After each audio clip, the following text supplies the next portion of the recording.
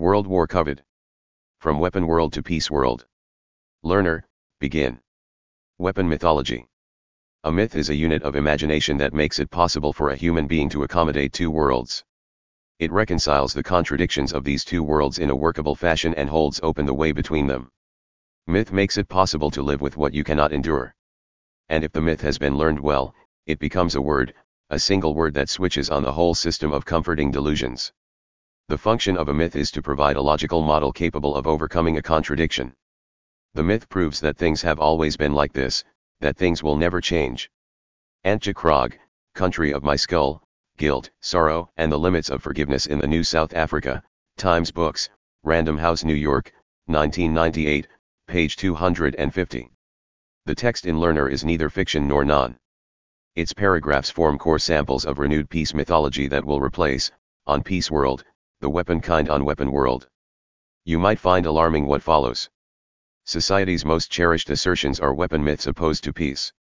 The weapon peace antinomy corrodes human conscience the way sugary saliva melts tooth enamel and acid rain dissolves marble. As I toss these myths up and bat them out to you, track their flight and step under them fearlessly, don't duck and cover your head. Only your reasoned intuition can replace the platitudes of weapon mentality. We can find a book called On War, but not its antinomical equivalent on peace.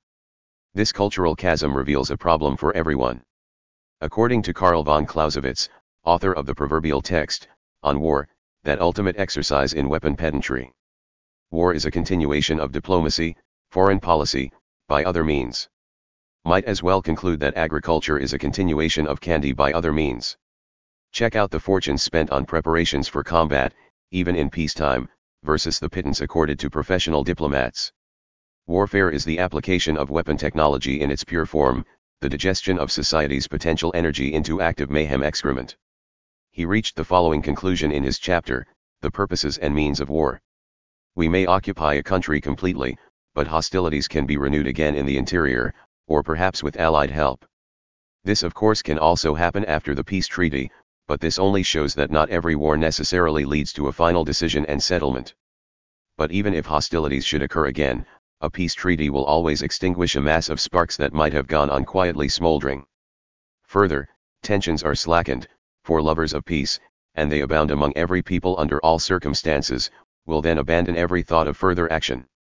Be that as it may, we must always consider that with the conclusion of peace the purpose of the war has been achieved and its business is at an end. On War, Oxford Classics, page 32.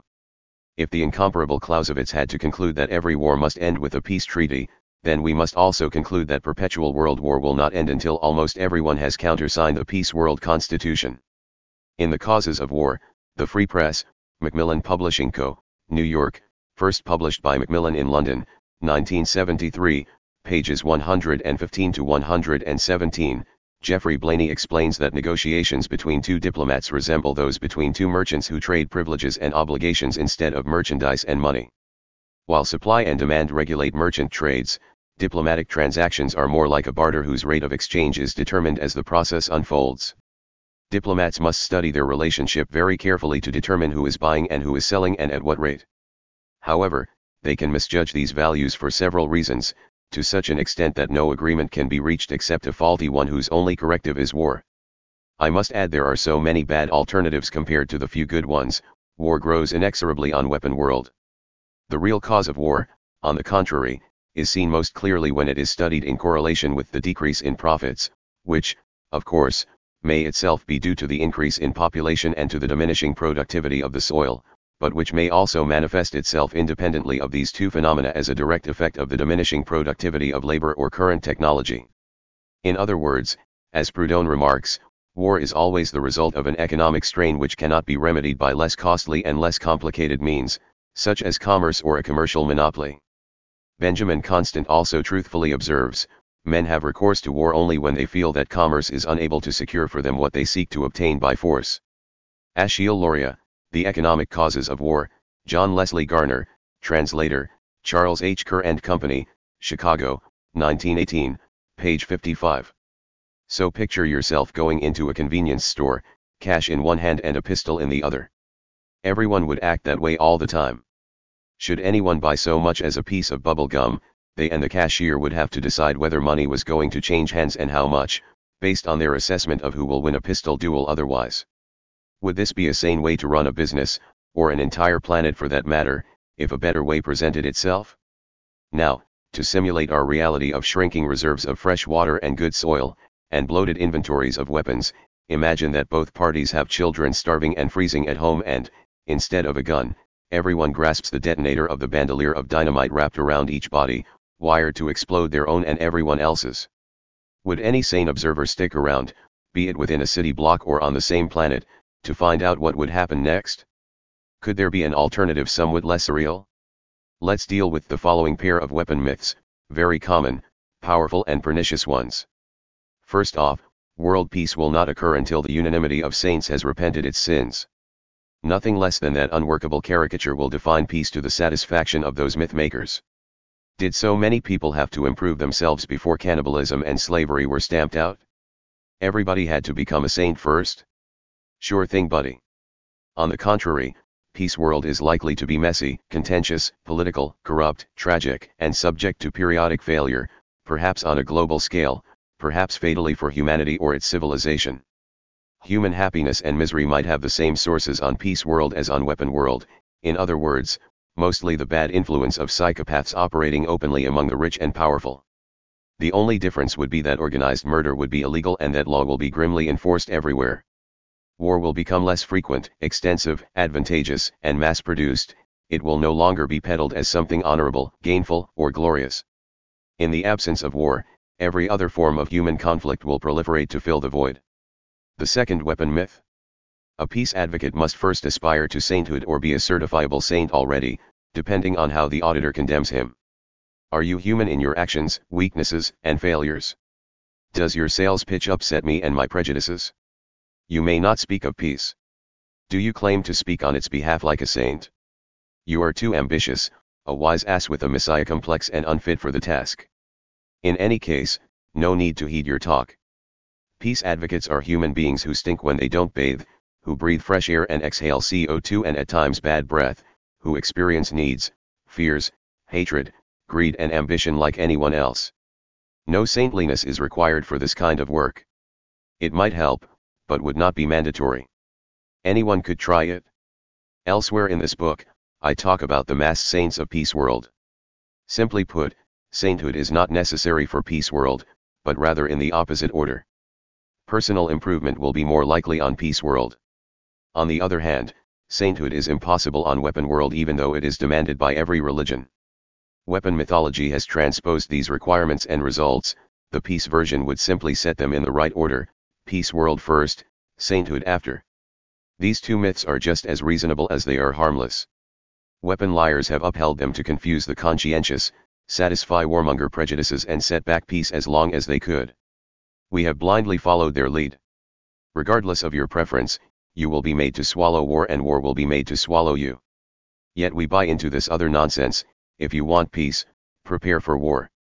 This quote, just another Latin contaminant of our constellation of political metaphors. That phrase was coined by the 5th century CE Roman, Vegetius. A total of 150 copies of his De Re Militari, on military matters, made it through the Dark Ages. This, despite a hecatomb of peace literature from the same period, per Arthur Farrell's article Vegetius, page 487, in Robert Cowley and Jeffrey Parker, editors, The Reader's Companion to Military History, Houghton Mifflin Company, Boston, New York, 1996. Like other disasters, war serves no purpose other than its own. It just exudes dire consequences unforeseen. The only predictable outcome of warfare is the next round of weapon technologies even more lethal. War has never been short, it is perpetual. Some wars were shortened by stagey statecraft, Desert Storm, Panama, and Grenada for example. This homicide interruptus just decreases their decisiveness. Long wars are trivially conclusive, short wars, even less so. Weapon mythology and nobles wars no more noble than latrine buckets on death row. War is credited with breakthroughs in literacy, freedom, social harmony, equality, and other social benefits that elites must cough up sooner or later, if only with the utmost reluctance. Even though, in the long run, they benefit the most from that exchange. Somehow, wars constitute the most respectable form of male bonding, they turn boys into men. In reality, those mentally and physically torn apart by war are rendered voiceless and invisible as if by black magic. Haven't we heard these weapon myths 1,000 times? Memorized them hypnotically and recited them to each other for 100 generations. No longer would we offer up such sinister thoughts, texts, dramas, and outcomes on the altar of weapon mentality. Instead, we would dedicate the virtual agora to peace mentality and saturate the collective superconscious with myths of peace.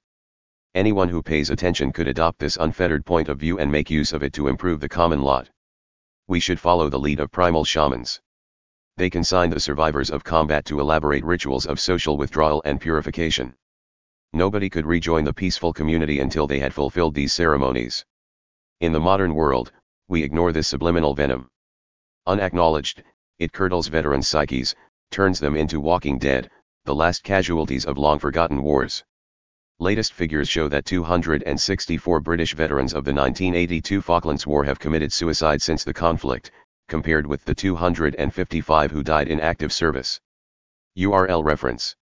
Simon Gardner of Reuters wrote, on August 19, 2004, that over 300 Argentinian veterans killed themselves since the war, perhaps denoting the therapeutic benefit of Latin passion over Anglo-Saxon aloofness when it comes to post-traumatic stress, since there were a lot more Argentinian veterans and since they suffered military defeat and its psychological aftermath. Victorious or defeated, combat veterans are heartbroken because they survived the loss of beloved peers. If they find no permissible outlet for their grief, their adrenal grenadier internal monologue echoes thus. Since I had nothing better to do, I let the armed forces squander my youth in contempt, regimentation, brutality, and terror. Myself, beloved companions and countless innocents were forced to run a gauntlet of defilement, disfigurement, and death. Just by participating, we endorsed all the suffering. We survivors bear fearsome blood guilt. Those who refuse to participate are even guiltier in our eyes. As far as they are concerned, peace activists are the guiltiest of all because we reject the utility of war without experiencing it. As if we had to catch the plague in order to seek its cure. In so doing, we render intolerable each warrior's burden of pain and shame. After all, shouldn't we be grateful for the burden they shouldered? Is that not the least we can do, honor them and their pain? No way. Warriors have been honored to death for far too long, without any improvement for them or for us. It is time humanity took up ancient rituals of warrior decontamination and psychic decompression, instead of glorifying those who've dealt with abominations without purifying themselves. It is time we gathered together, reluctant warriors and confused peaceniks, to resume the ways of peace. What little good comes from war, a well-run peace could do better. Those who suggest otherwise run a con, consciously or otherwise. If they believe that war promotes creativity while peaceful societies stagnate, they live out a hellish nightmare. As peaceful tribes have managed to do in the past, we could neutralize the harmful effects of egotism, idleness, and opulence. Their mythical elimination became an excuse to perpetuate mass killing, a sin forbidden by God while the other three are not, in case you had forgotten. I recall a warlike journalist who asserted how much more advanced, enlightened and brilliant warfare made the world. This is another pet weapon myth.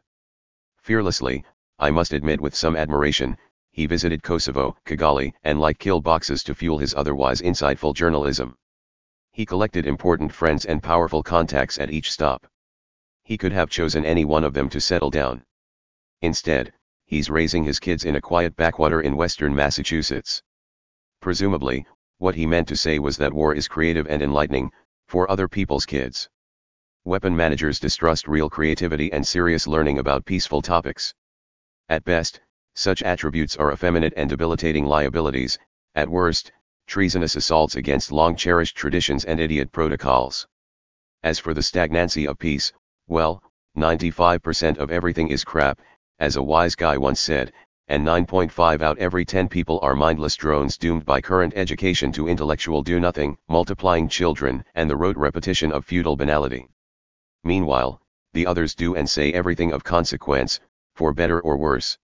Learners alone, managing a truly peaceful setting, will reverse those ridiculous percentiles by serious applications of learning. The list of weapon myths stretches out endlessly. We have recited them to each other without end. No real peace will emerge until we call a halt to this ceaseless invocation, until we recognize, defy, and replace every weapon myth on the spot.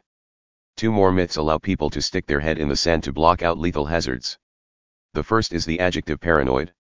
These days, pundits use it to describe anyone who discusses controversial and dangerous topics without paying due reverence to the rotten status quo. Paranoid is their shorthand for, I was too distracted and indifferent to make a serious study of what he had to say. His proposal isn't worth looking into. Trust me and my spineless prejudice that conforms with yours. The second is conspiracy theory. The CIA first proposed that phrase to replace the more pertinent assassination theory used by the press right after Kennedy's assassination. Soon thereafter, those terms were transposed throughout the press. How very 1984 Orwellian. Now used every time info elites get away with another public murder. People keep lecturing me about how impossible it is to carry out a complex conspiracy involving more than a handful of individuals, especially if they hail from different backgrounds and hold diverse priorities. Bullshit. First, a single acronym, NSA, National Security Agency, that snake pit of conspiracies. There are, how many now, 1 or 200,000 government intelligence contractors in Washington, D.C. Second, a paragraph. The American U-2 spy plane program of secret high-altitude surveillance went on for a half-decade, unreported by the press and denied by everyone from the president on down. This program employed hundreds of industrial engineers, thousands of military personnel from line cooks to base commanders, hundreds of government bureaucrats and intelligence technicians, and foreign officials who authorized these planes' emergency base rights overseas and transit rights through foreign airspace. Yet those planes didn't exist until the Soviets literally shot one down and staged a show trial of its pilot, Francis Gary Powers. Such impossible conspiracies are routine for a weapon complex that includes the military, industrialists, Congress and their paid media. So why not others more devious and criminal? Especially those that leave a trail of dead and or terrorized witnesses. In America, there is only one kind of conspiracy, the failed kind. Bumbling amateurs commit their massive crime in broad daylight.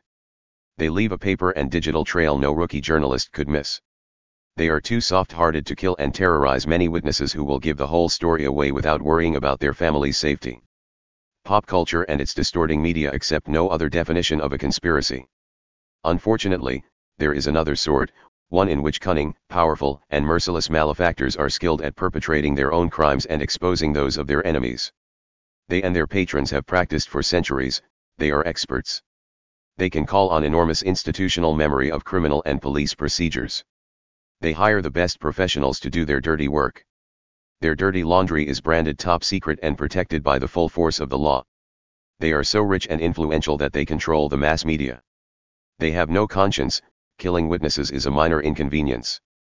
They have enough patience to clean up after themselves, and eager subordinates to take the fall if necessary. Classical Greeks, at the height of their power, used to call this kind of habit oriental, effeminate, and degenerate despotism. They spat on it and crushed it almost effortlessly. A few thousand of their free citizens could rout the largest horde these gangsters could bully into the front line, no matter if it were 10 times more numerous. They didn't surrender to the Roman Empire until like-minded gangsters subjugated them at home. Note this almost automatic decay over time, regardless of chronology, politics, geography, religion, or ethnicity. Gangsters rot out their own army by degrees. Their gangsterism, submit to our obvious misdeeds or else, is all that remains of our vibrant freedom. Our tolerance of this corruption should shame us. Beware of its ultimate outcome.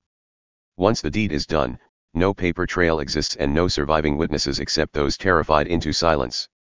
There is a glut of circumstantial evidence, obvious lies, and loose ends no one can explain, and a pile of dead bodies instead of key witnesses, but nothing that would stand up in court. Anyone who uncovers that evidence after a lifetime's investigation gets quietly eliminated. Blackmail and extortion endure for decades, even the threat of civil war if word gets out. Archives are sealed, incriminating evidence is confiscated and lost by the truckload. Most official investigators are controlled by these conspirators and their allies. They find nothing wrong, seemingly through vast incompetence, which earns them their next promotion. This is not a conspiracy in the USA. A successful conspiracy is not a conspiracy, it is official policy, perfectly legitimate, either that or nothing at all. Anyone who says otherwise is branded a conspiracy theorist and dismissed without a hearing. What a reassuring and effortless way to mollycoddle powerful, well-connected, and influential criminals. How convenient for them. What moral cowards everyone else turned out to be, in their pay and at their mercy.